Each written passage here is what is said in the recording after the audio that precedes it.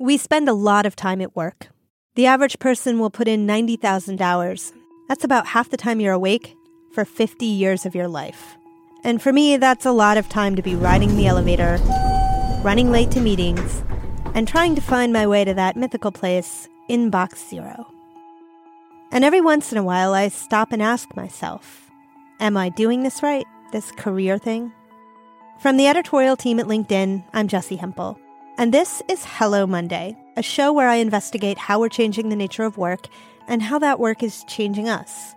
I've spent the past 16 years writing about tech at places like Business Week, Fortune, Wired, and now here at LinkedIn. But it was never the tech that interested me. I've always been drawn to tech because of how it changes people, the way that we live and work. Like when I started reporting in 2003, I carried a business card with my desk phone number. Today, I can't even remember what my desk number is. Today's job market looks so different than the one that my college prepared me for back in the late 90s. And that change hardly feels dramatic compared to what's coming. Artificial intelligence, self-driving cars, augmented reality.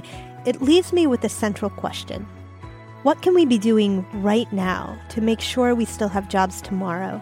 And that they're good jobs, jobs we feel good about. Each week, I'll bring you reporting and interviews from people like late-night host Seth Meyers. I wanted to show people I could do another thing, that I wasn't just the update guy. Eat, Pray, Love author Elizabeth Gilbert.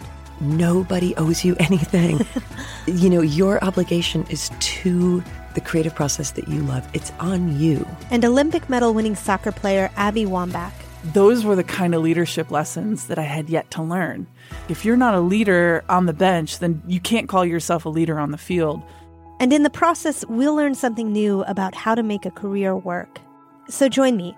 Pour your coffee, don't forget your keys, and let's start the week. Hello Monday.